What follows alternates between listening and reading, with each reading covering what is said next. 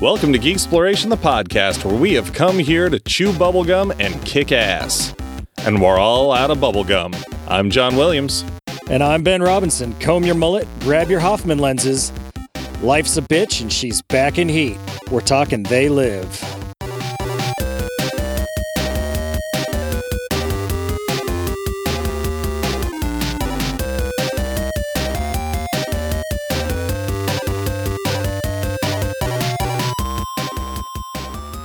How you doing, Ben? I am doing well. You know, I'm just living my life, married, reproducing, generally obeying. I think everything's just fine. Yeah, you're consuming. Oh, yes, I consume quite a lot, actually. Yeah, you sleep. Oh, boy, I love sleep. I'm probably falling behind on that one a little bit, though. Yeah, but you're doing their good work. So we, of course, as we said, are talking about the 1988 classic, or would it be cult classic? I think it's a cult classic. I mean, it did pretty well. Yeah, it opened at number one, but it I feel like everything I heard was it got just very middle of the road reviews and money. Like it eventually did turn a profit, but it wasn't like some blockbuster. Yeah, which I can believe. Yeah. This was our first time, both of us, seeing this flick. Yeah, this flick, which is called They Live. Yes. Just to finish my sentence earlier. Yeah, we were trying to figure out what we were going to do for our next episode, and Ben had the brilliant idea of doing something similar to what we did with Zardoz, where there's a movie that we hadn't seen that we wanted to see, and it's definitely in the zeitgeist. So, let's do it. This has been on my I need to watch this movie list for a very long time. Yeah. Unlike Zardoz, where I hadn't even heard of it until you brought it up and just watched the trailer and was like, holy shit. Yeah, okay. I need to watch this. It looks weird as fuck. Yeah, this thing can't stay on my radar for a long time. It has to happen now. Yeah, this is more like one of those movies that were I to tell somebody I hadn't seen it, they would be like, what? How have you not seen that movie?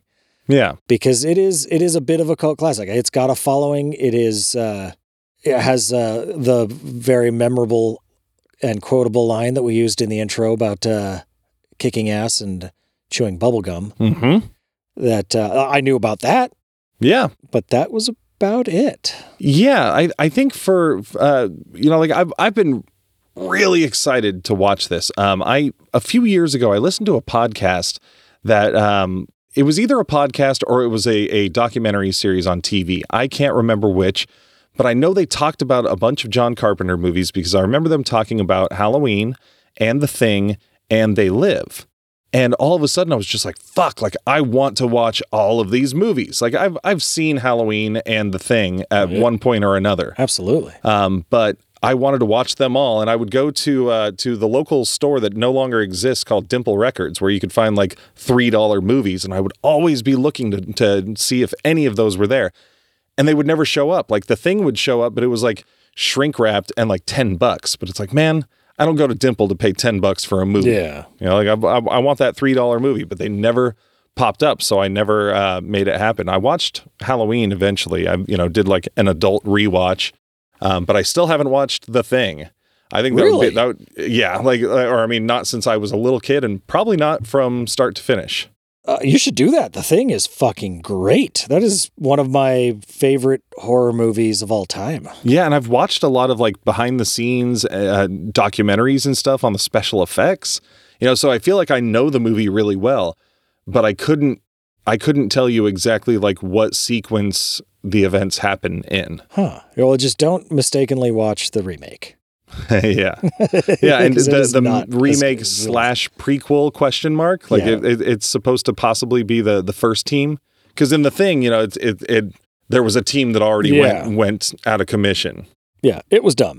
Yeah, that's what I heard. No one's remade They Live. What's funny is when I went to just look up some factoids on They Live on IMDb, there was one that was in development. Fuck off. It's gonna happen.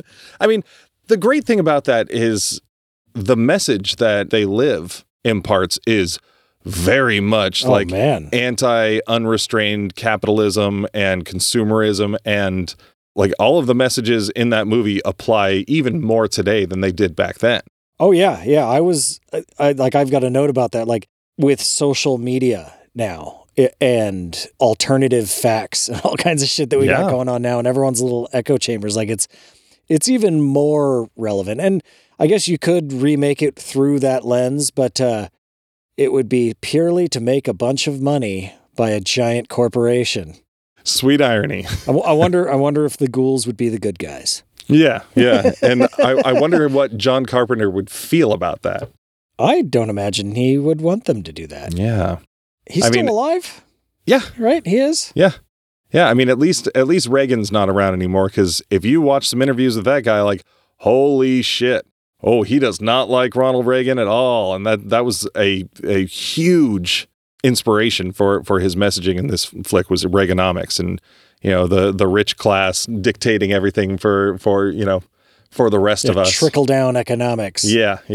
Well, yeah, I had like the shot of the like politician on the thing where he mentioned, morning in America, it's another morning in America or something like that, which is back to Reagan's like campaign thing. Oh, really? Like, okay. Yeah, like the old commercials, like it's morning in America and blah blah blah blah blah. But yeah, so I mean, usually we lead with first impressions, but I mean, do you have one outside of like we just saw it for the first time? I think I do. It's a slight one because, like we said, like we've heard about this movie a bunch, and we've seen those aliens and stuff, it's inescapable. It's in pop culture. So we're going to have seen something.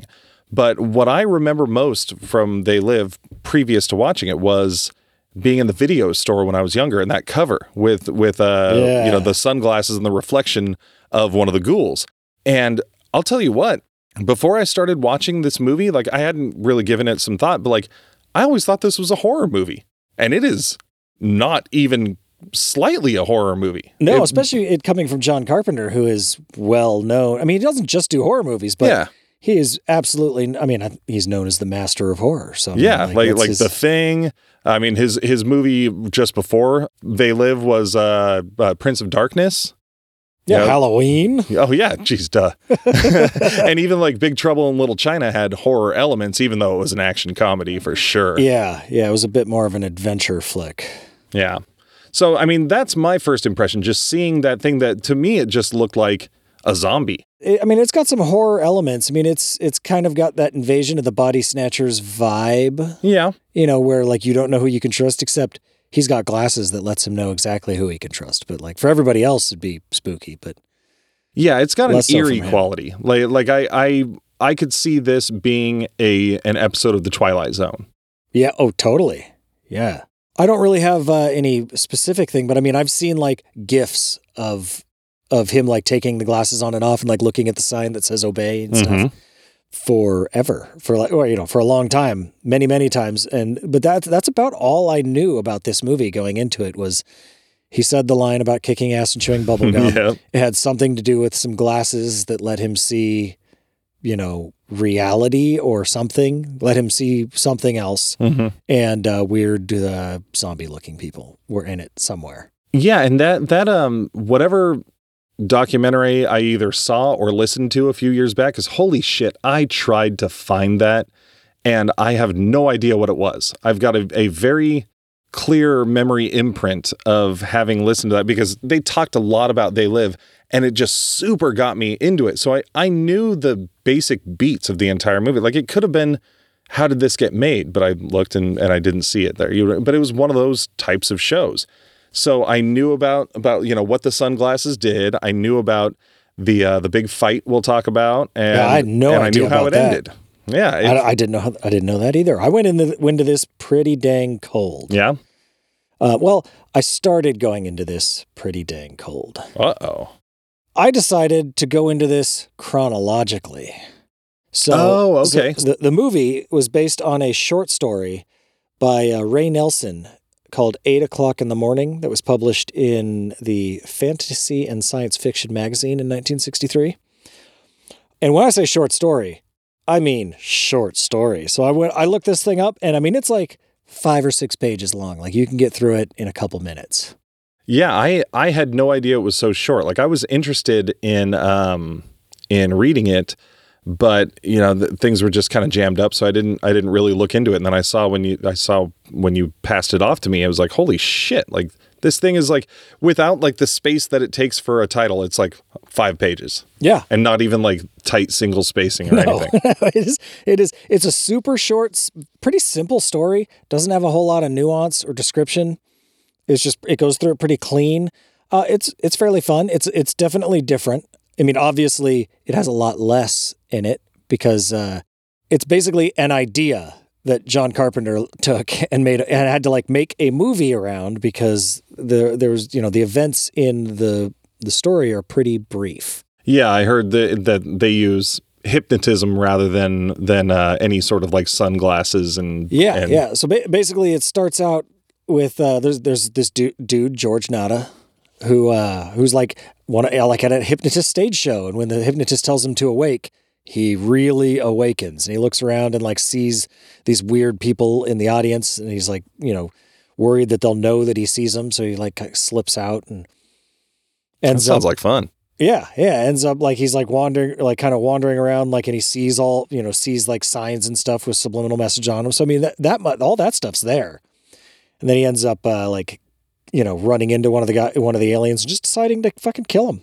He's like, fuck this, kills the guy and like goes to his girlfriend's house and kills the neighbor there. Like it's just like he's gonna kill all these guys, and the cops start chasing him, and he ends up like going to a TV studio and killing the anchor that's one of the dudes, and like telling everybody to wake up, and then he gets killed, and the people start a war against them. That actually sounds very much like a Twilight Zone episode. Yeah. It was in 1963. Yeah, right in the right era. It easily could have been adapted to a Twilight Zone episode without any fucking issue. Its brevity, I think, was its biggest weakness. There's not a lot of nuance. I think I would have preferred it with a bit more ambiguity with how short it was as to like whether or not what he saw was real. Oh yeah. Where if they, which I think the Twilight Zone would have done, where they would have played on, is he seeing reality or is he just gone mad and he's murdering people? They would have had at least one secondary character who's like his friend who's trying to, help him because his friend doesn't see it. And you have to question whether or not the hypnotist fucked him up or woke him up. Well, and they kind of have that with his girlfriend because she doesn't see it, but like the end of the story, it's just like, he did this and then people started a war against them. So like he ends the story with, he's a hero. And it was clearly real. And it's like, oh, well, that's disappointing. I would have liked to have maybe wondered whether or not it was real. Yeah, it's definitely not a dark ending like you expect from one of those stories. Yeah. But, all in all, it's a cool concept, obviously. Yeah. So after that, I read the comic, which is like a 5 or 6 page comic. Yeah, it was an Eclipse comic. It was it was in the back of what it was an Alien Encounters number 6. That's right. From 1986, I want to say. And I actually I read the entire issue of Alien Encounters number 6 because I found it online. Was it great? Oh, it was okay. It had a couple other good stories in it. So it was a fun read. It had that old school, like, sci-fi pulp feel, which is really cool, especially since it was published in like the mid 80s. Yeah. So it wasn't part of like the old pulp comic swing back in like the 50s. Well, yeah, it was Eclipse doing a lot of they did a lot of those science fiction throwbacks. Like I think that's the same company that did Forbidden Worlds. Yes. Oh, is it? Okay. Yeah. All of a sudden I was like, wait, was that Comico? But I think that's the company that Rocketeer debuted in. Oh, really? Or in a backup story. Yeah, I'm pretty sure it was Eclipse first. And then later on it was Comico. Yeah, it was cool. It was a fun read. It had a couple other cool stories in it. But it was pretty much a direct pull on the story. Like not a whole lot of deviations one way or the other. The art was pretty cool, like the way they drew the fascinators is what they called them in the story. Okay.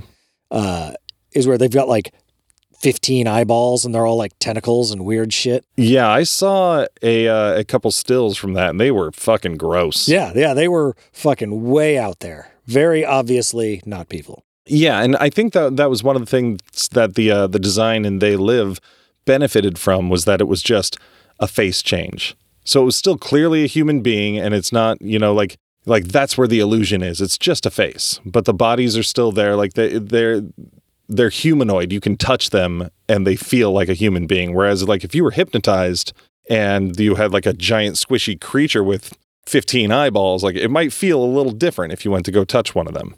Yeah, I could see that. I saw a thing from John Carpenter saying that like he wanted to make them look like more ghoulish and more like corrupted humans because they were, because he saw the wealthy elite and the people that, those people as corrupting society. Yep.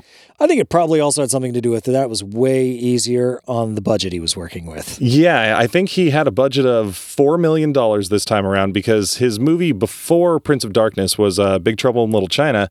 And as much of a cult classic as that is, it underperformed. It did not do well. Which is shocking to me because that is such a good fucking so movie. That might be my favorite John Carpenter flick. Yeah?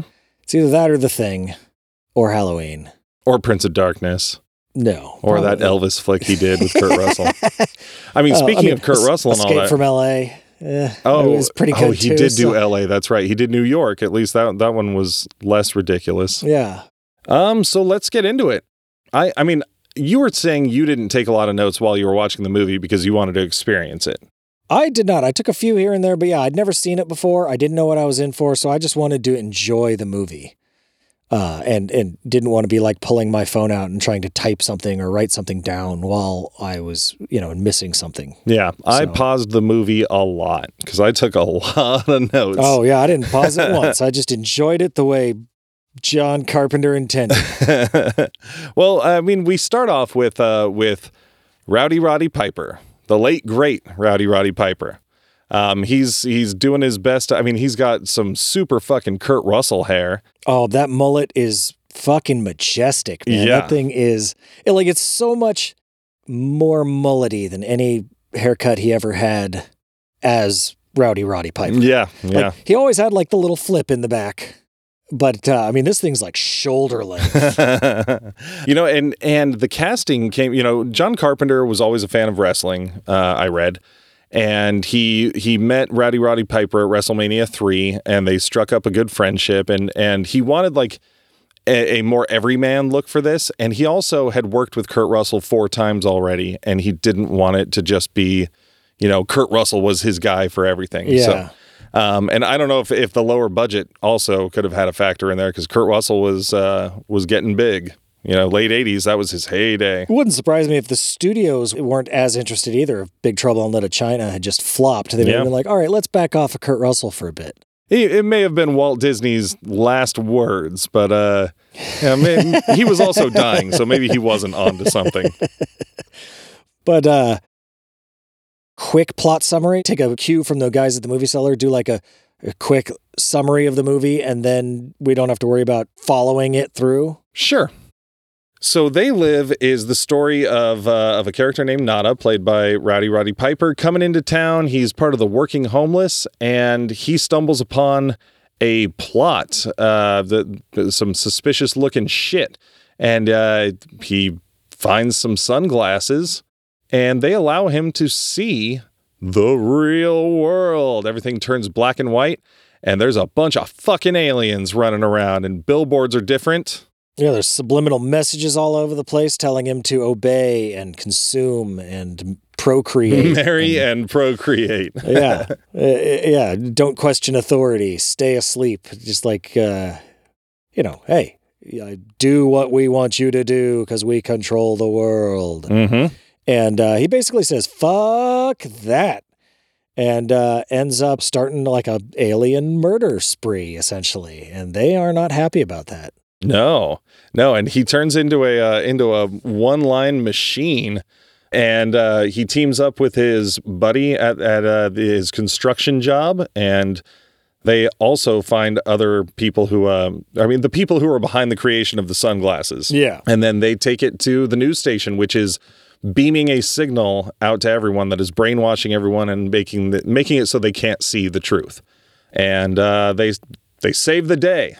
Yeah, they blow it up, and everybody can now see the aliens as plain as day. Yeah, and then we assume they go and fuck them up.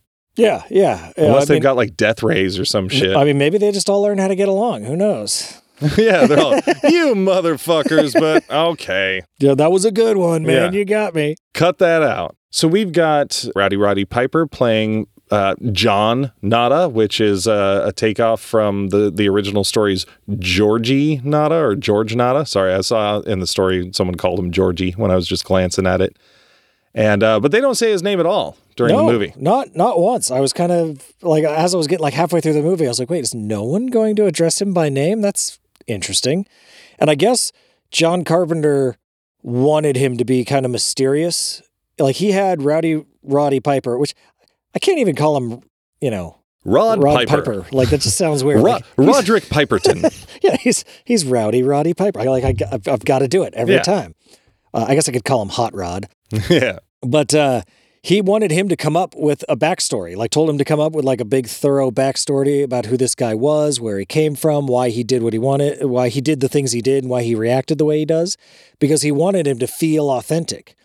But then he also told him not to tell anyone about him, including himself. So like John Carpenter didn't know any of this guy's backstory as he was directing it even. Yeah. And unfortunately, Mr. Piper, that sounds even weirder, took it to his grave. Like didn't ever really tell anybody what his backstory is, which is one of the things that I found myself wondering as I was going through the movie, like, who is this guy that would react this way? Yeah. Like up to the point where he's like kind of confused and he's like, what the fuck is going on? He's kind of freaking out. But like this guy is in people's business. Like he does not, like he's very confident for, a man in his position, I guess. Yeah, it's almost like he's just got like an unflappable moral compass where he's just like, oh, like these fuckers have to be stopped. Because yeah, I mean, all we know about him is that he believes in America. He believes in the American dream. He's a hardworking, like the working class or working homeless.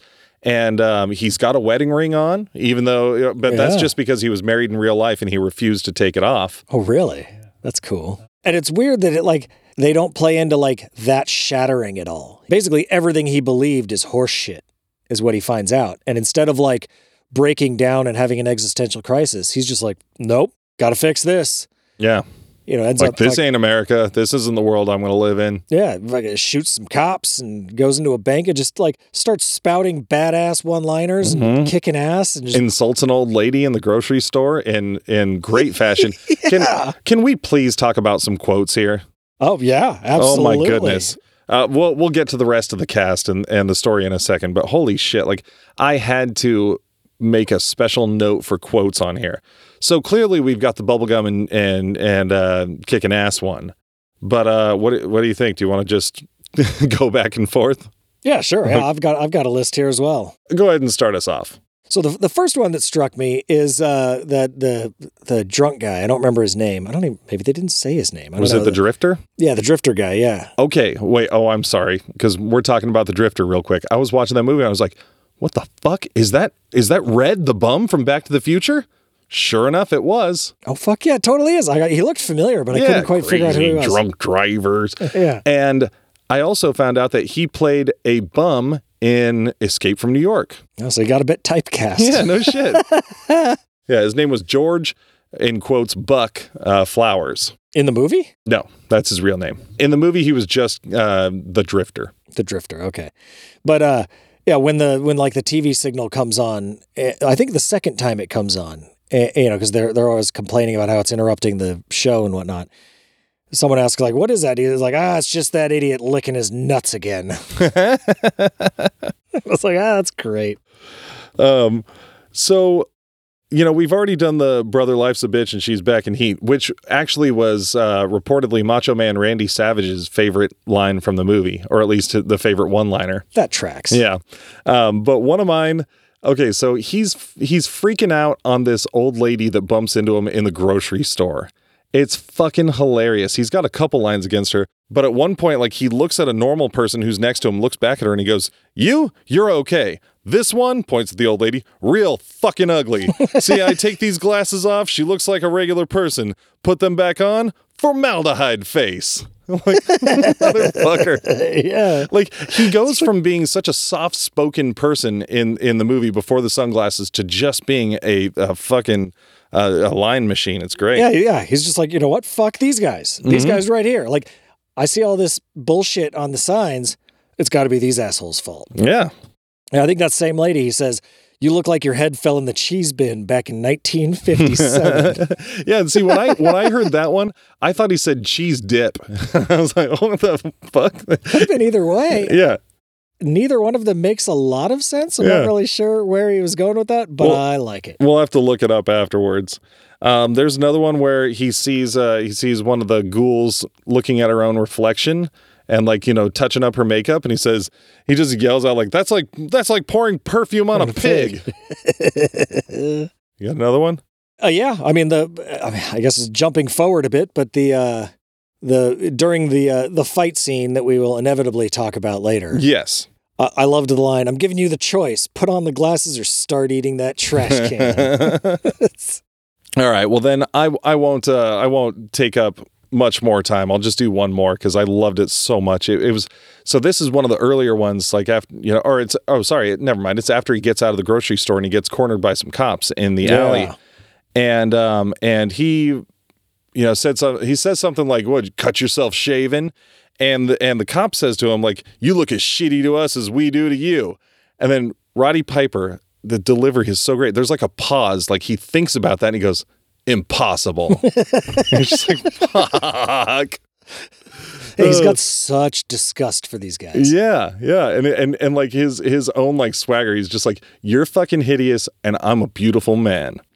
You know, and that was something I heard about the casting with him too, was, you know, Carpenter didn't give him a lot of like difficult lines or monologues or exposition or anything, but he cast Piper for not only his physicality, but also because of his reactions.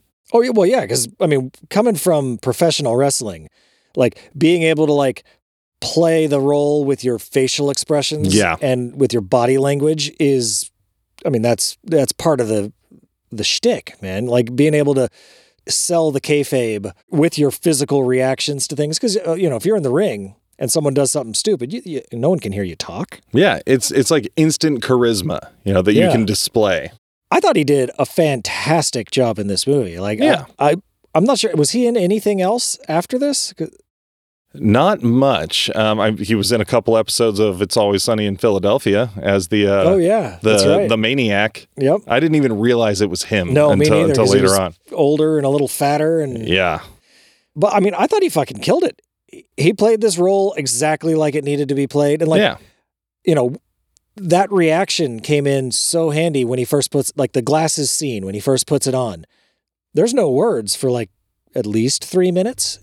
Yeah, he's just kind of like walking around, like putting them on, taking them off, and just being like, you know, he's got that professional wrestler shocked look on his face. Yeah. He's dumbstruck. Coming back just there, like when we were talking about how, you know, how his backstory was something that he made up.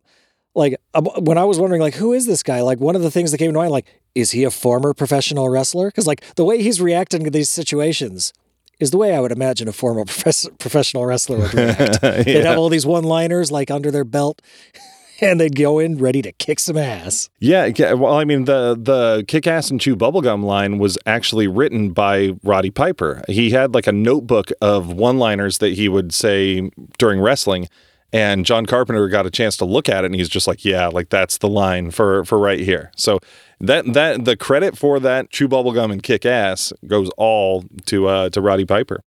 So we've got Roddy Piper, but we've got his counterpoint, which is Frank, played by Keith David. Yeah, who is he's a force of nature. Like him, like in The Thing, you know, where they worked previously, and then also in this, like, he's got such gravitas with his voice. It's the exact word I was just thinking to describe him. Yeah.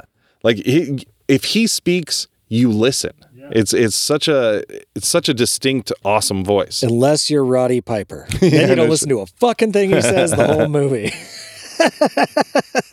Yeah, I wonder. I'll have to look this up sometime. But I wonder if Keith David was the voice of Spawn in that HBO Spawn cartoon. My memory could have been. I haven't says it seen is, that in a long time. But And then I saw him years later in Community when he popped up like in the last season as an older man. You're like, wait a minute, like I know that voice. It was wild. But yeah, he plays Frank, who's a unemployed steel worker from Detroit. You know, when all the steel mills shut down, he was, you know, his wife and kid are back there, but he's out there just trying to work. They're trying to keep his head down. You know, don't mess with anybody. Don't get messed with. Just, you know, go to work, do his job, and move on. Yeah, and that's also a definite role in the whole social commentary of everything. You know, like there are the people who fought against it, there were the people who gladly took part in it, and then there were the people who just wanted to ignore it and just wanted to exist. Yeah, just wanted to get by without getting fucked with. Yeah, they eventually team up. So I mean, do we go right to their big thing? Yeah, I think so. Yeah. They have one of the fucking mother of all fist fights, but it's 5 minutes and 20 seconds long. Yeah, it goes on for a long time. But it's not flash at all. Like there's no music. Like they're just in an alley just trading blows. Just beating the shit out of each other. Holy shit. And for someone that wasn't a professional wrestler, Keith David did a fucking pretty good job of selling that fight. And it was a good, authentic looking fight. Like there wasn't like any like spin kicks or, you know, it wasn't like, you know, Bruce Lee Kung Fu movie fights, which are awesome also. Yeah, or like Bourne Identity fucking fancy shit, or like Black Widow from the Marvel. Punch. Yeah.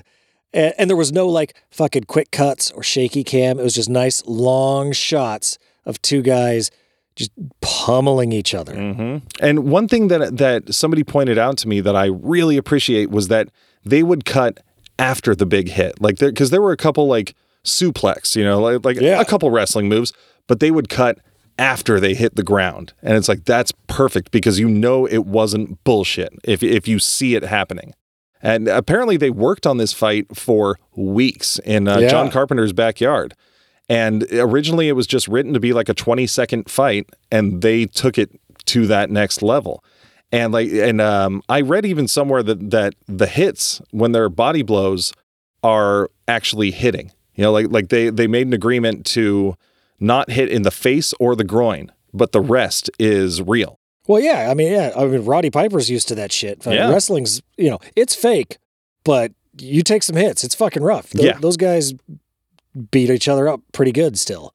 Yeah, it's planned, but like you're planning on getting fucked up. Yeah, you still got like dropped off the top of a 6-foot ladder or some shit. Like that's, you know, it's gonna knock the wind out of you. You're gonna fucking feel it still. Yeah. And if something goes wrong, it definitely hurts. But yeah, Jeff Amata, the guy that choreographed that fight with him, he was like the stunt coordinator on the whole movie, but I guess he was also like most of the ghouls. Yeah. Which I didn't notice until like afterwards when I was watching some clips of him doing that. I was like, oh yeah, they all, like a lot of them have the same hair. Yeah, no kidding. Because it's the same dude. And it's a very 80s yuppie hairdo. Yep. Like that fight is what made me think, wow, this Nada guy's kind of a prick, because like Frank comes over to like he gives him a week's pay. Yeah. Like, he's like, here's a week's pay. Fucking, you need to get it. You need to lay low and get the fuck out of here. Yeah. Cause we're done. Because at this point, Nada is in the news. He's on TV for having killed cops and like gone into a bank with a shotgun and shot a bunch of fucking people where, as far as anyone knows, they're just humans. He just went fucking nuts and shot a bunch of people. Yeah, and Frank shows up, gives him fucking money, and is like, hey, take care of yourself. I want nothing to do with this. Yeah. And Nada's just like, nope, you need to put these glasses on or eat that trash can. And they just get in fucking big drag out fight. And I love he keeps just trying to push the glasses on him the whole fucking time. Yeah. Like anytime there's a break, because there were a lot of little breaks where like the fight could have ended and then they pull themselves up. No, like, nope, motherfucker. All right, here we go. We're going again. Just keep going at it. And I really love the part where like he grabs the 2x4 and like smashes the window and he's like, oh, sorry. Yeah. And then Frank smashes the bottle and it like breaks completely and Nada just like laughs for a minute. Yeah. Like he thinks it's funny. And then they're just back into fighting because like they're kicking the shit out of each other. And I think Frank's a lot angrier than Nada is. Yeah. Like he wants him to put the glasses on. That's Yeah. it. He's like, stop being such a fucking stubborn asshole. Well, it's funny, the perception, because as I'm watching it, like, I understand, like, Frank doesn't want to be involved at all, but it's like, really, Frank, you're gonna try to beat the shit out of a guy. You've got so much pride that you're going to get in a fucking knockdown, drag out fight just so you don't have to take 3 seconds to put on some fucking sunglasses. He doesn't want to be involved. He wants to stay ignorant. Oh, fuck. I'd be like, fine, Nada, you fucking prick. Like, look, sunglasses on. Great. Now leave me the fuck alone. But I mean, it wouldn't have gone that way. Two fucking tough, stubborn dudes, fucking butting heads, and then at the end, walking away friends still. Like, it's just fucking great. I love it. And I mean, that scene has been parodied a few times. Like, I believe that's the inspiration behind the Peter Griffin and the chicken fights. The giant chicken. Yeah. Well, that wouldn't surprise me because those also went on for 5 minutes, but weren't as good. Yeah, and then also in the South Park episode, I believe it was called Cripple Fights with Timmy and Jimmy. Yep. Yeah, I haven't seen that in years. But yeah, that was something again in that old documentary I watched where like they just talking about how long that fight is, which in a way I feel like it kind of got built up to be more than it was. Like, I think I was expecting something where they're going to more like the Peter Griffin and chicken fight where they're going to go through walls and shit and like fall off fire escapes. But, it wasn't very high paced, it wasn't fast. It was very realistic and wrestlery. Yeah. They were just trading blows. Yeah. I mean, I hadn't heard of the fight at all before I watched the movie. So, I was just like, holy shit, this is awesome. And it's going on forever. It's still going on. Yeah. This is nuts. Over 5 minutes. And Annie was kind of watching the movie with me and she was like, why is this still happening? But she was like, no shit. I thought that for a second there. I thought it was going to end once at like 3.5 minutes. Yeah, nope. I think that was right before the fucking knee in the crotch shots. Yeah. The 5 knees in the crotch. Oh, man. fuck. Jeez. Yeah, I thought that was going to end the fight. Yeah, probably should have. Probably would have. Yeah, right? So I guess just to round out the cast real quick, we've got Meg Foster. Man, those eyes. Mm-hmm. Damn. Do you recognize that lady and her eyes? I do not necessarily. She looked familiar, but... She played Evelyn in the live-action Masters of the Universe movie. Yeah, no way. When I saw her name in the credits, I was just like, oh, fuck yeah, here we go with those eyes, man. They are such a light crystal blue. They're so distracting. Yeah. Like, they're hard to not look at. Yeah, like hers, it almost looks supernatural. Yeah, it does. It sticks out because they're so light. He takes her hostage. She, like when they get back to her place and she's like, ooh, you like being empowered. I was like, oh shit, Meg Foster's into this. All right. Holy shit, was I shocked when she just turns around and fucking bashes his head and fucking throws him out a fucking window. She was playing it, man. She's in control. Yeah. She's like, all right, you're the boss here, whatever. And then waiting for him to get vulnerable. Like, she starts to like almost stand up when he's falling asleep to do something. And he's like, don't fuck with me. Yeah. And then she fucks with him, throws him out a fucking window. Yeah. And I think when he goes to hole himself up under a house, I think that's the house from Lethal Weapon 2 that they end up like hitching to the truck and like pulling off the supports under it and it all fucking tumbles. Really? Yeah. I think it's a pretty famous house. I think it's a famous architect that built that. Cool. Yeah. It looked like it was actually Roddy Piper rolling down that hill too.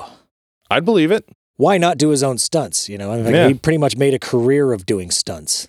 Yeah. And it's not like, he's going to be insured for some high amount. Like if Kurt Russell was in the role, right. they would have a stuntman doing it, but it's low budget. I mean, Roddy Piper, apparently like Vince McMahon was such a control freak with the WWF. I think it was still at the time. I think Might it have was. been E. I think it was WWF still. Yeah. And, apparently he like tried to keep Roddy from doing it. My pal Roddy. I've gotten casual. I found the key. And he was even telling him that like, okay, I'll get you a movie role with an equal payday, but like he just wanted to control it. So Roddy Piper actually left the World Wrestling Federation to do this movie, basically, because he had to sever ties with Vince McMahon. Vince McMahon, man. That guy's a fucking piece of work. When we do a wrestling episode, which we really need to get on, that'll be fun to do some research, because it's an interesting story from what I have learned over the years. And I guess talking about Holly, the character Holly. Yep. So one question I had at the end of this movie was, do you think she was in on it the whole time? Like at the end, like, because she fucking betrays them essentially and ends up killing Frank. Do you think the whole time she was one of the people that sold out, and that's why she had that nice big fancy house? Yes. And all that, and kind of led the police there or whatever? Yeah. Or like kind of 100%. Like I saw her at the meeting of, the rebels, basically. Yeah. And I was like, oh shit, is she going to turn over a new leaf? And, and I thought she had. So they tricked me just like, Roddy Piper was tricked. I was like, okay, here we go. So it made sense that he was going to try to save her. And then when she walks up and fucking blasts, unceremoniously murders Frank. Yeah, he's gone at the end. It made sense. Like, I didn't remember that from whatever spoilers I'd heard before. But she gets hers. Oh yeah, right at the end. I love it. She gets shot and just like falls straight back. Yeah, goes, whoa! like you almost want to hear like a slide whistle, like yep. And I guess in that end sequence, one of the other like mental notes I made was the gunplay in this movie is ridiculous. Awful. It's awfully unrealistic, but part of me really loves it. Like just watching like Roddy Piper just sweep a machine gun back and forth or hold it with one hand, like all sideways. That was the one. People. That was the one that I loved. There's like guys up on fire escapes and shit, and it's almost kind of like limp wristed. He's just sort of like waggling the gun around to the side, and he's like shooting people off of fire escapes. Yeah, people who are steadily aiming at him and missing. Yeah, it's fucking. It's just brilliant. Late 80s action. Like, whatever. It was 80s for sure. And I bet Roddy Piper didn't have gun training at all, but he watched action movies. And he's like, oh, this is what they do. This is what Rambo did. Yeah, they shake their hands around and waggle back and forth. Yeah, of course. It's fucking great. And another thing in that last scene, did you see the communicators that the bad guys are using? I mean, I saw them. I don't think I noticed anything. I didn't know. Awesome. Okay, my jaw just dropped for the listeners because this is not a visual medium. Those were straight up fucking PKE meters from Ghostbusters. Oh fuck yeah, they weren't they? Yeah, like except they were painted black. Yeah, the lights and everything. Well, the PKE meter was black. Oh, well, okay, there we go. I mean, maybe a dark gray. I don't know. The action figure version of it was blue, but yeah, like they even had the little blinking lights on the antenna looking things. Yeah, they totally did. They were just straight up reused PKE meters. Wonder how John Carpenter got his on those. Yeah, it was the fucking prop master. He must have known a guy. He's like, oh, his buddy who works over at Columbia. Oh no, we're just tossing out these PKE meters. You want them? Yes. Yeah, why not? So in the end, Nada blasts that fucking satellite to cut off the alien transmission, thus turning off the illusion. Everyone on TV and everyone on the street is just all of a sudden one of those ghouls in color. Yeah, it was cool seeing them in color, all blue, and they looked better in color. Like a lot of the time when something's in black and white and you see it in color, like it looks bad in color. Yeah, cheese dick. Because you have to change colors and stuff to make them look a certain way in black and white. But they looked rad. They looked really cool. Yeah. And I like how they were all just like casually, like there's the guy at the bar and everyone's just kind of like looking over at him and then boobs. Yeah, yeah. The movie ends with boobs. Ends with boobs. Ends with a blonde lady with her naked body exposed, and it's a fucking ghoul that she is mounted on top of. It was pretty good. The cool part about that's also the last panel of the comic. Oh, really? Yeah. Awesome. So that is pulled straight from the comic. And Nada, our protagonist, unfortunately is cut down. Like as he's blasting the satellite dish, he's shot down, and like his last act that we see him do is to flip off the helicopter. Yeah. Love it. Fuck yeah. Hey, let's take a break. We just wrapped the movie up more or less, right? Yeah. Dragon Ball Z, One Piece, Naruto, all things that we love, all manga that were originally published in the legendary magazine Weekly Shonen Jump. But not every series can run for 300 chapters and have a hit anime. This is David. This is Jordan. We're the hosts of Shonen Flop. Each episode, we look at manga that ran in Jump that didn't quite make it. We discuss what it did wrong, what it did right, how the series could have turned itself around, and ultimately, was it a flop or not? We're on all your favorite podcast apps, and you can find us at shonenflop.com. Keep on flopping, floppers. Hey, Ben, welcome back. Hey, John. How was your break? Filling. Hey, I think that was the case in another recent episode that I was listening to. Yeah, just got to eat dinner in between talking about this stuff. Kind of, refuel. Yeah, and a little peek behind the curtain so people can see how ill-prepared we are, or, nobody does this live and just puts it up. So, of course, we're recording ahead of time, but it is Father's Day today. Yeah. So, happy Father's Day to you, sir. And to you. And your wife made us a delicious Father's Day dinner. Yeah, it was good. I'm burping it up right now. Yeah, and we got some strawberry shortcake coming after the episode, so let's get the fuck on with this. This needs to be just long enough for me to digest and make some room for it. Yeah. It was funny. My family, for whatever reason, growing up when we had family dinner, we ate dinner and then it was dessert time. And that's just how it always was. And I didn't realize it until my brother-in-law came into the picture. And then years later was just he was never in the mood for dessert or something. And he called it out, not in like a, what the fuck's wrong with you way, but just very matter of factly one time. It was just like, wow, it's so weird that you guys eat dessert immediately. You don't sit down and wait for the food to process, start digesting it. And so that's what we do now. And it makes more sense. But, if you don't leave room for dessert, it's tough. Yeah. For me, I think it's just however much room there is left, there could be no room left, but I will squeeze some dessert in there because I've got a sweet tooth. There's always room for Jell-O. Yeah. That makes sense. After hanging out with your dad yesterday, he seems like the kind of guy that would be very much ready for dessert immediately after finishing a meal. He loves food. He appreciates food on another level. Yes, he does. Okay, so one of the things I wanted to make sure we touched on, because I really, really liked this, was the effect when he puts on the glasses. Yeah. It's simple. It goes into black and white, and they used a lot of matte paintings to put the signs in there, and even on some of the cities and buildings. The matte painting was a big thing in that movie, and they did it really well. They did it super well. You wouldn't necessarily think it was a matte painting otherwise. And I think one of the things that helped is when he puts it on and he looks at that, he sees the first obey. Mm-hmm. You're like, that's a matte painting. And then when he takes them off and looks at the one about seamless computing or whatever the hell it was, that is also a matte painting. You're not looking at them like one looks more fake than the other because they're both matte paintings. That's legit. They're really good matte painting. Yeah. There's no people standing in front of them for most of the time. It's usually just him looking through them.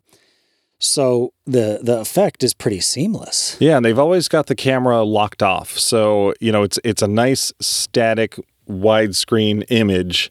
So you don't have to worry about, losing the illusion in movement. Yeah, and I think there was only a couple times where they did big practical settings of the subliminal messaging, the newsstand was one where he's walking by and they've got all the, magazines and newspapers. Yeah.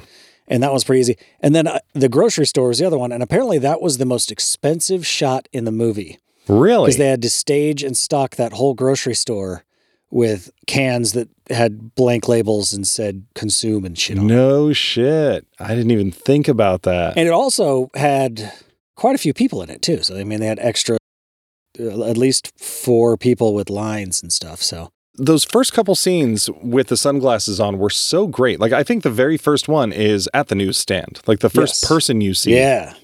And it's so wild, seeing a monster like that, or the ghoul that just looks fucking horrific. That is a freaky fucking face. I would, I feel like that's what was so attractive about the case when I was younger. It was just holy shit, that thing's fucking freaky. But it's so weird the way it's presented. it's just a dude who's like, what the fuck are you looking at? You're like, you got a problem? Yeah. And when he takes the glasses off, it's just some normal asshole yuppie prick, and then he puts them back on and the dude's he's like the ghoul face is looking back at him like what's your problem? What the fuck are you looking at? Yeah. Like, leave me alone, you weirdo. And it's so awesome to see all those ghouls in completely normal settings and situations, and then it almost like amplifies it once, they start talking into their watches and they're like, he can see us. And then all of a sudden they're turning and looking at him and stuff. And you're like, oh shit. Like, oh, this is even more freaky now because I saw them being normal people. And now they're, and even that's kind of like the 70s Invasion of the Body Snatchers, how like they turn at you and like walk towards you. And I mean, they eventually make that weird noise, but. The other thing is like, they're all like reporting him. Like none of them are going to do anything about it because they're just a bunch of fucking soft ass yuppies. Yeah. Yeah. They're going to call in the cops to come do something about it. Yeah. Oh, good call. And they do that too. Yeah. Yeah, man. First kills on those cops. Like, I don't know. This effect, it was so cool. Like it seemed like such a throwback to, the old black and white B movie science fiction flicks from back in the day that he said he was inspired by with this. And especially that drone too, like just floating in the air. Looking like a flying saucer. Yeah. Like it was cheesy and cheap, but it was so effective. Like I really like this movie. I think those parts being in black and white helped them too. Yeah. I think it helped sell the effects, and it gave the world, it showed everything in a different light. So it was really obvious when you were looking through the glasses and when you weren't. And I think it just helped sell it. Yeah, and it's that extra little bit jarring. You totally understand the language of it where you're like, oh, this is not, what I was just looking at a second before. Like this is something entirely different. Like, wow, we are looking at something weird and creepy. And yeah, no, And I like that that's the first thing he notices. Like he puts them on and he's just looking at the ground and he's like, what? Black and white? What? And like puts them back on. And then he notices the signs and then he sees dude. And that also amplifies the effectiveness of, like we were talking about earlier, the color on the ghouls in the end. Yeah. Like all of a sudden, it helps to sell the fact that those ghouls are in the real world, like the real visible world now. Everyone can see them now. Yeah.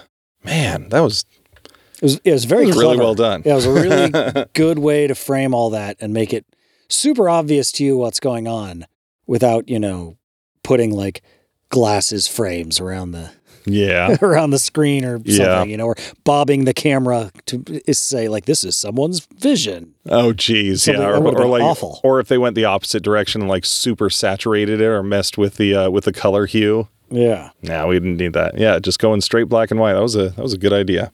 Let's see. Do you have anything more about the movie itself? So yeah, I wanted to touch on the soundtrack. Oh yeah. Because yet again, John Carpenter did the soundtrack, and yet again, I'm a bit underwhelmed. It was okay, like especially at the beginning. It's kind of got that little bluesy riff but it kind of pervades throughout the entire thing. It's a bit repetitive and not super great. Like it doesn't set the tone necessarily all the time very well. Yeah, this time around, as with a couple other movies, John Carpenter teamed up with Alan Howarth. Howarth, yeah. It's like Howard with a TH. Yes. Yeah, and I guess they'd done a couple soundtracks before, including Big Trouble in Little China, that apparently is much better. Yes, that one's great. But this did have, like that weird bluesy riff that it was even in my notes. Let me check what I said in my notes. Like, because it was right in the opening. It caught me off guard that, I said the music is like incongruous, like Twin Peaks. Yeah. A lot of times Twin Peaks, being a creepy show, would have this weird like saxophone and kind of bluesy jazzy riff, and I was just like, what the fuck is going on? I love that show and I love it for that, but yeah, when you hear that boom boom boom boom boom or whatever it is it is bizarre, and it's there a lot, which is weird because I think I heard something about the soundtrack being like 80 minutes long, And it's like, I remember like 4 like 5-minute loops of songs that Yeah, run yeah. over and over. Like, what the hell else is on this soundtrack? Yeah, like there were a few very John Carpenter-y like keyboard stings. Yeah, with like a little in bit there. of like electronic sounds and stuff here and there. Yeah, but not a whole ton. And you know, I heard somewhere that when you listen to the soundtrack, there's even some like sound effects from the movie in it, and that's bizarre to me. But I didn't get a chance to listen to any of it. Oh yeah, I didn't have any desire to listen to the soundtrack because I didn't really enjoy the music necessarily in the movie. And there was a lot of parts of the movie where there wasn't any music at all. Yeah, like that fight in the alley. Yeah, and I was glad there was no music. Yeah. I thought that was a good decision, but like, just in general, with John Carpenter's stuff, I'm not. He likes to write his own. Like he kind of likes to do all his own shit. I mean, he wrote the movie. I mean, he used the pseudonym of Frank Armitage. Which I guess is an homage to H.P. Lovecraft, the Dunwich Horror. Yeah, Was it Henry? Yep. Dr. Henry Armitage from that. I'll stop trying to finish your sentences for you and just let you talk. But and I guess part of that, because he wrote a bunch of movies with that pseudonym. Oh, did he? Yeah, I think the Thing was with that one as well, and I read somewhere that like one of the reasons he did that is because like his writing was frequently collaborative. Like his wife would help him write, and like I guess Roddy Piper. I gotta say his whole name every time. I don't know why. But, Mr. Roddy Piper Esquire. I guess Roddy Piper also helped kind of with the development and writing of this quite a bit, which is cool. And so he didn't want to just put his. I mean, it's weird. He didn't want to put his name as the writer. But so many of his movies are like John Carpenter's The Thing. Yeah, So no kidding. His name's fucking there. He's like, I want you to know that this entire package is presented to you by me. But to that end, he does a lot. He usually writes it and he directs it and he scores it. Probably an executive producer on it. I'm certain he's involved with the editing. Oh, yeah. So, it really is John Carpenter's movie. There was actually a note on the IMDb trivia that he got final cut on this. And it was so strange to me that would even be like a note. It's like, whoa, weird trivial fact. John Carpenter got final cut on this. It's like, oh, well, okay. It's like the answer to a question nobody would ever ask. Well, I mean, but a lot of directors don't get final cut. And I guess on this one, the studios gave him quite a bit more freedom with the trade-off that they didn't give him a lot of money. Yeah, okay, yeah. So, if you don't get much money, they kind of let you do what you want. But if they give you, $25 million, they're going to be all up in your shit. Yeah, and I think this was his second film after Prince of Darkness with Alive Pictures or whatever the studio behind it or the production company. Oh, really? I just kind of like assumed that was like his production company that he named after the movie. Because I'd never heard of them otherwise. Yeah, They Live Productions. So then I guess the other thing is the meaning behind the movie. It's funny. I just looked at my note and I wasn't sure, and I was like. I didn't research it at all. So do you know the meaning of it or are we just going to take the quote there? Like they live, we sleep. This is not a like heavily metaphorical, deep meaning movie.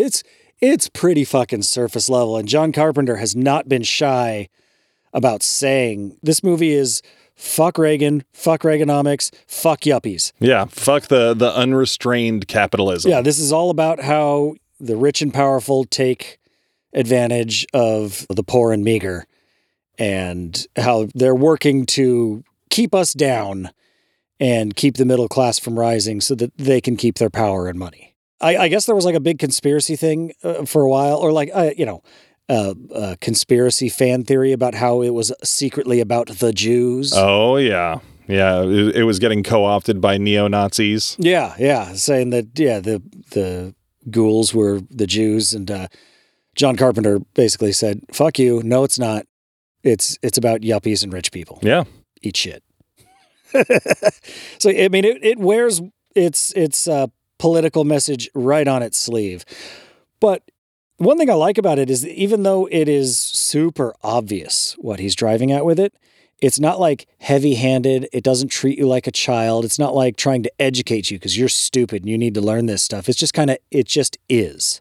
That is true, and that's a good point because I personally, I mean, ask my girlfriend. I hate it when people tell me what to do. I don't give a shit who you are. Obey, John. Whether you have the authority to or not, and whether I need to listen to you. If you tell me what to do, I hate the shit out of you.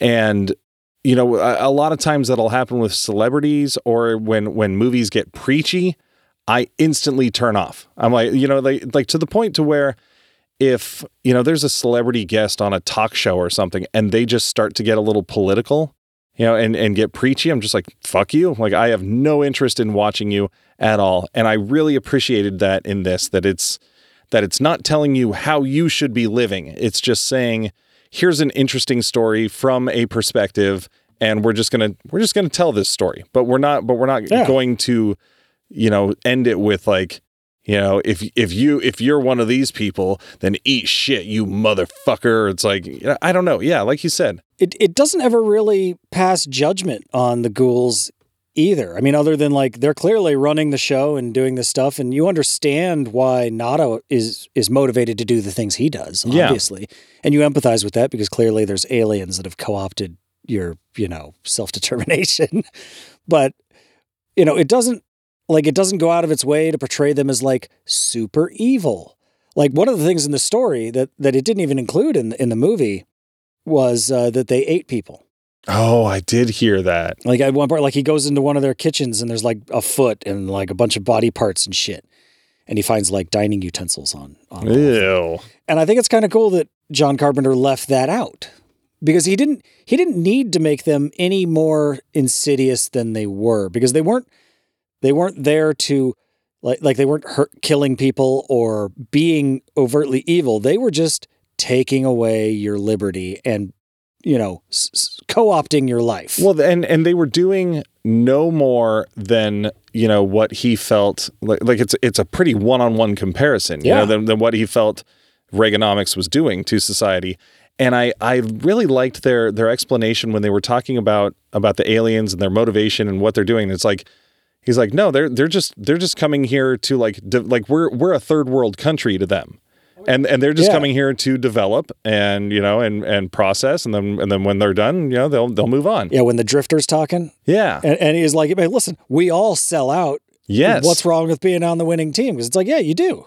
You know, you're either working for, you know, the dude at the construction site and shoveling shit all day, or you're working for these guys and you're living comfortably. Like, what the fuck's the difference? Yeah, and Drifter didn't turn evil when he all of a sudden had a tuxedo and a martini. Like, he's just like, hey guys, you're here too. Cool. Let me show you around. You know, like it wasn't like, now this guy's an evil piece of shit. Like Meg Foster, she seemed like she could have been a little evil, you know, because she was actively turning on and killing, you know, people that were not complying. But that's as far as it went. And that was just sort of like, you know, she's gonna get ahead if she's doing good work for those people. Yeah. I mean, I guess the aliens did like murder that entire warehouse full of people. But that's, again, it's analogous to what you're talking about, where you're talking about like government overreach. Like, you don't need to make Stalin a cannibal to make him evil. Like, no, he's wiping out the people that disagree with him. When you're in power and you want to maintain your power and people are threatening it, that's the easiest and most effective way to take care of it, is just eliminate them. Yeah. And we talked about it a little earlier about how it kind of how it's still relevant, if not more relevant now. Yeah. He was definitely more focused on politics and money and power, and less on, you know, and the media was part of it, obviously, but it wasn't so much about the media itself, where now I think there is, with social media and the way that like news media has kind of like fractured into political groups. Yeah. It is very much like they're sending signals out to people like, here's what you should believe. Here's the narrative that you can follow. Here's the facts that are real for you. And very good qualifier. I mean, it's in the same vein of what this movie's talking about, but he didn't quite foresee it taking that path, I guess. Yeah. Like in They Live, the media is a tool for the ends, whereas nowadays it seems like the media is more in control. Like rather than being a tool, like it is the tool. It's the platform. It's driving. Yeah, it is the thing that's driving what's going on. And I mean, we're not going to get preachy about it. no, because but it's we are technically a part of it in a way. I mean, we're not trying to tell people what to think, but it's like, hey, geek stuff is good. Yeah. Listen to geek things. Buy our geek things. we should put some subliminal messages in here. That would be good. Yeah.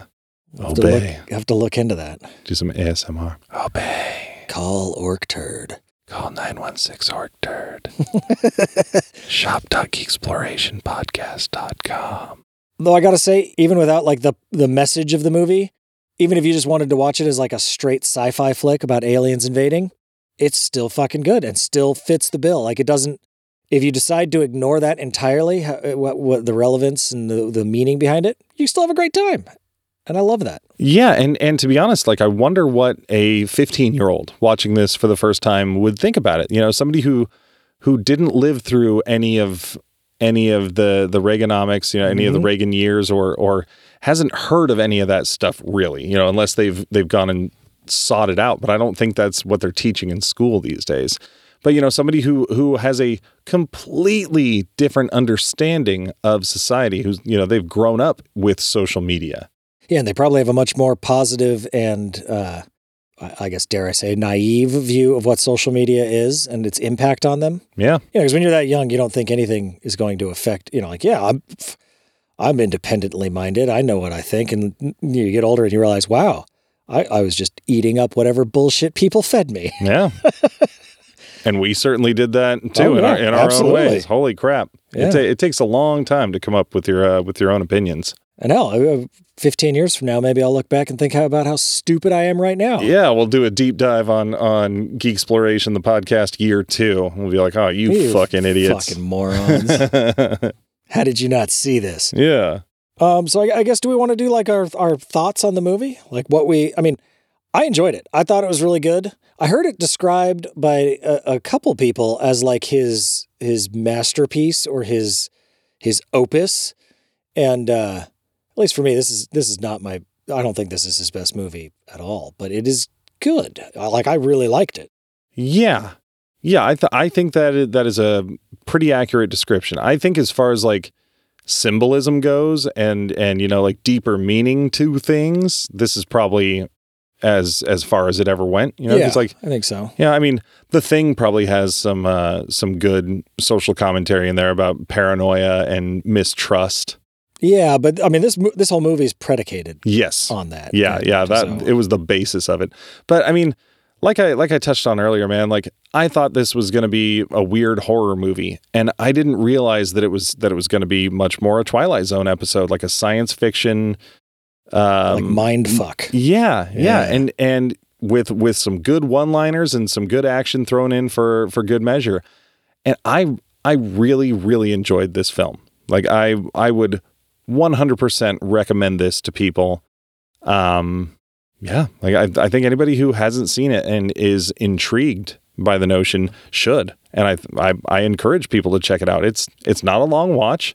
It's not a difficult watch at all. No, it's fun. I mean, it's a little slow at the beginning. It takes a little while to get started. Yeah, it takes like 40 minutes to really get into some action. I think that is good. Mm-hmm. I wasn't sure where it was going when I was watching it and thought it was a little long, but it did a good job of kind of helping build the character of Nada and who, you know, kind of where he's from and kind of build the world situation so that you can empathize with him later on when he realizes that the world really is against him.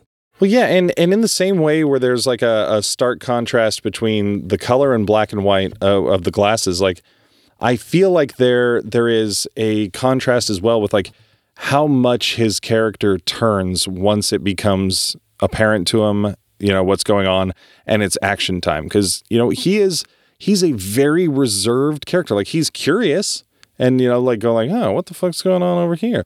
But he doesn't say a lot. And then all of a sudden, like they open up that can and he's just like all of a sudden talking about how fucking ugly a lady is in the grocery store. Just like, what the fuck is wrong with your fucking face? and it, you know, it puts into perspective, you know, like I feel like they kept it low key going to there, so all of a sudden it seems more, you know, bombastic and like, okay, you're in this, like, let's get moving. Like a switch has been flipped. Yeah, and there's almost an hour left in the movie by the time that happens, so you've still got a good chunk of movie where, you know, it's not like he just picks up the sunglasses and then there's a final confrontation. Yeah, which, I mean, John Carpenter added all that stuff because, like, the story does start with the revelation.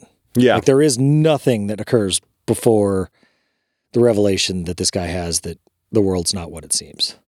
And I think that was a good, I mean, he had to do something to make a 6-page story into a 90-minute movie. Yeah.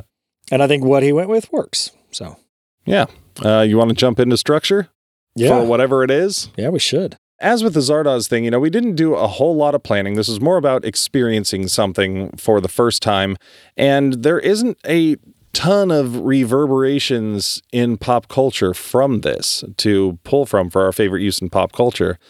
So I guess I'll kick it off. Like when we were talking about doing this episode the other night, I just immediately said, like, I call Duke Nukem. Yeah, that's the one from my childhood that I remember.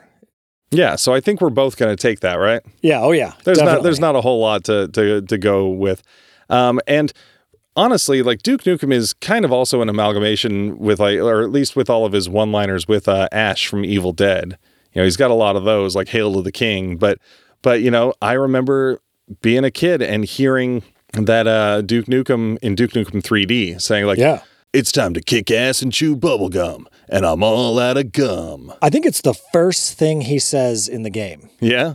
Oh, no. The first thing he says is like something like, those alien bastards shot down my ship. Oh, yeah. Shot up my ride. Shot up my ride, yeah. And then he goes down, But, like, it's in the first level of the game that he says that. And I almost used that as my first impression, but then I'm like, shit, that's also my favorite use in pop culture. Because that was definitely the first time I encountered that phrase. Yeah. And he wears sunglasses also. Yeah. He's a big, buff, tough man fighting aliens. I think that Duke Nukem would have had the same reaction as Nada if he had been in that same. Yeah. What the fuck? And then, what the fuck? All right, time to kick some ass. I mean, I almost imagine that if Nada had lived and a war had started, he would have become Duke Nukem. Good call. Like, that's where that character would have gone. Yeah, because, I mean, there was an explosion up there after he flipped the bird, but you don't see a charred body or you don't see him get disintegrated. Yeah. Oh, unfortunately, Rowdy Roddy Piper has passed on. Oh, he would have played a kick-ass Duke Nukem in a live-action movie. The one thing that caught me off guard, and this was before I saw the movie because I've seen the clip of the kick-ass and chew bubblegum comment, but what's weird is how different the delivery is from Rowdy Roddy Piper, because we're used to that, you know, that low gravel of Duke Nukem. It's like, it's time to kick ass and chew bubblegum. But, like, hearing Rowdy Roddy Piper's like I've come here to chew bubblegum and kick ass, and I'm all out of bubblegum. Like, it was such a weird delivery, but I still love it. It was like an announcement. Yeah. More than like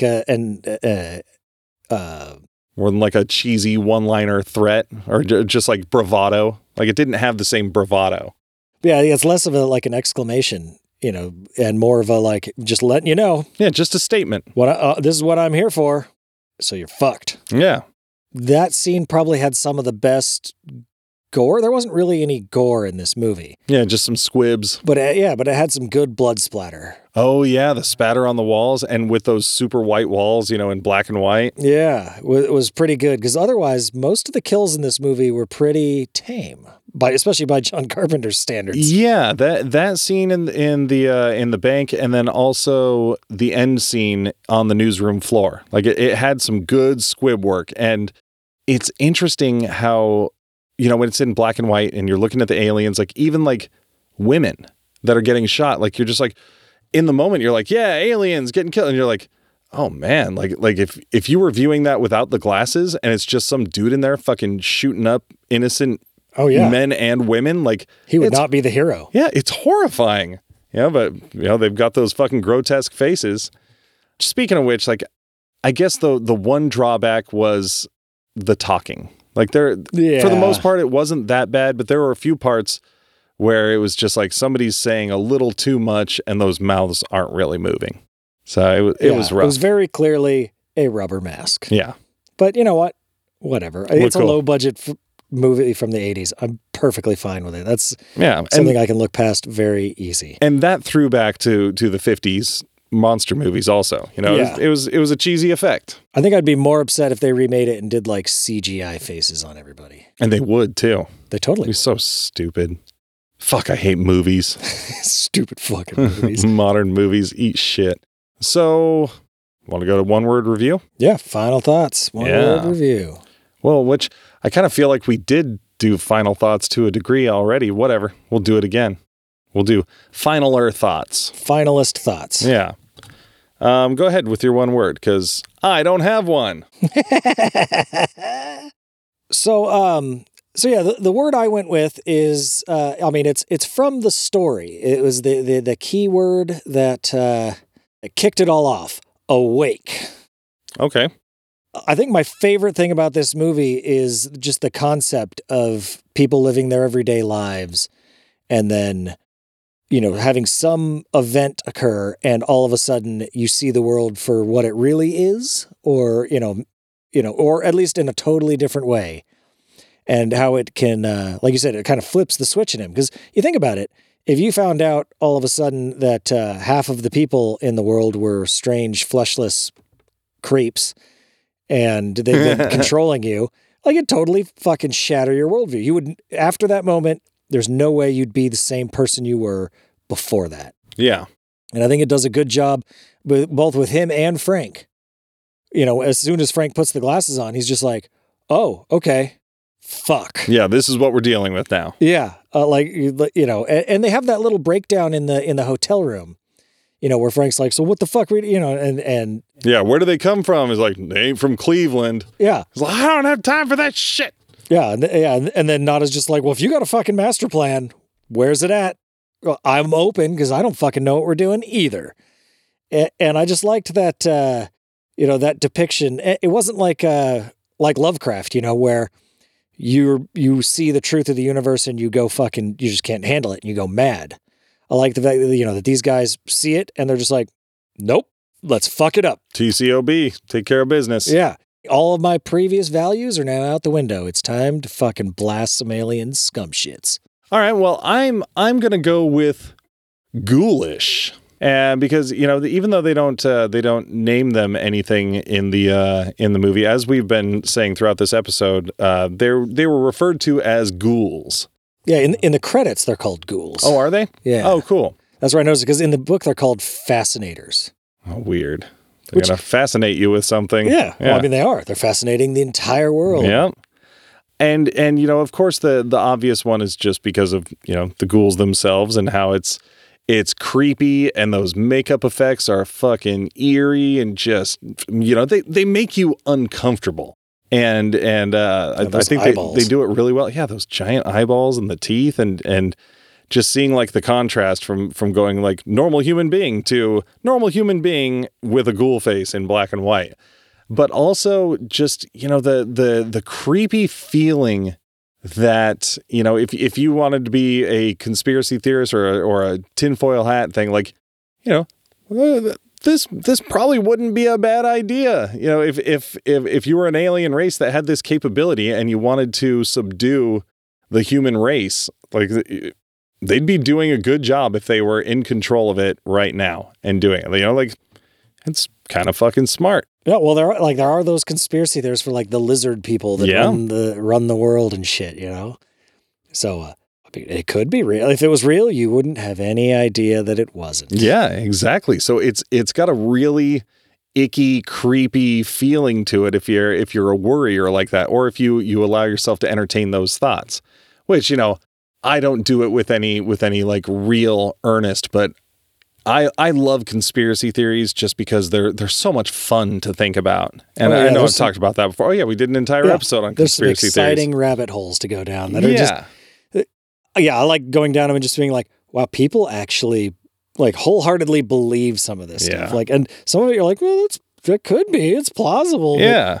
So with something like this, it just it gives me an icky feeling that like, oh, like it would make a lot of sense if that's what was happening in the world right now. So I mean, ghoulish was, you know, I could have used like creepy or icky or something like that, but I wanted the play on ghouls. Yeah, absolutely.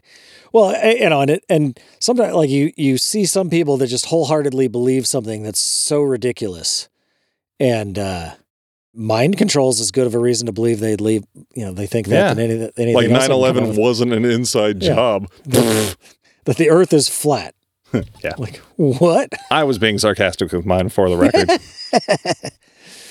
But and one thing, like as much as I liked those masks, the one thing I was a little disappointed with, and I get it because it's right at the end of the movie and it doesn't matter. But like when you know the it shows the ghoul that she's humping, it shows his whole body because that's the only time you see him without clothes on, Yeah. and it's just like he's just painted blue.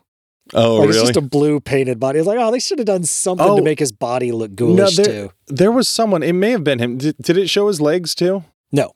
Okay, well there was one where it showed the legs in color and it was like blue with like purple splotches. It wasn't like you know, any sort of like raised makeup effect like on the faces, but it did have like splotchy coloring. I think he might have had like gloves on his hands because they had gloves as well. Like they used what they had. They weren't going to make, you know, for a 2-second shot of a dude, they weren't going to, you know, make up a whole costume. I get it. Yeah, they didn't have were on a budget. they didn't have the budget of The Thing for special effects.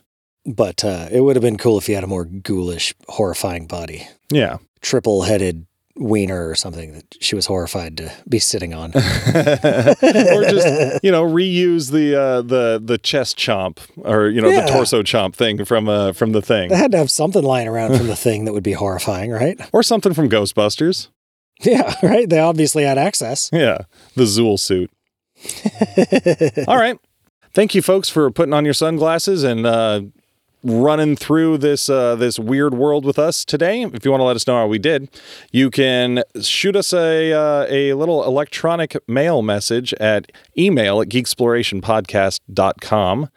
If you want to find us on the social medias, we are at Facebook, Geeksploration the Podcast page, Instagram, Geeksploration Podcast, or Twitter at GeekSplorePod. Or you can please give us a call.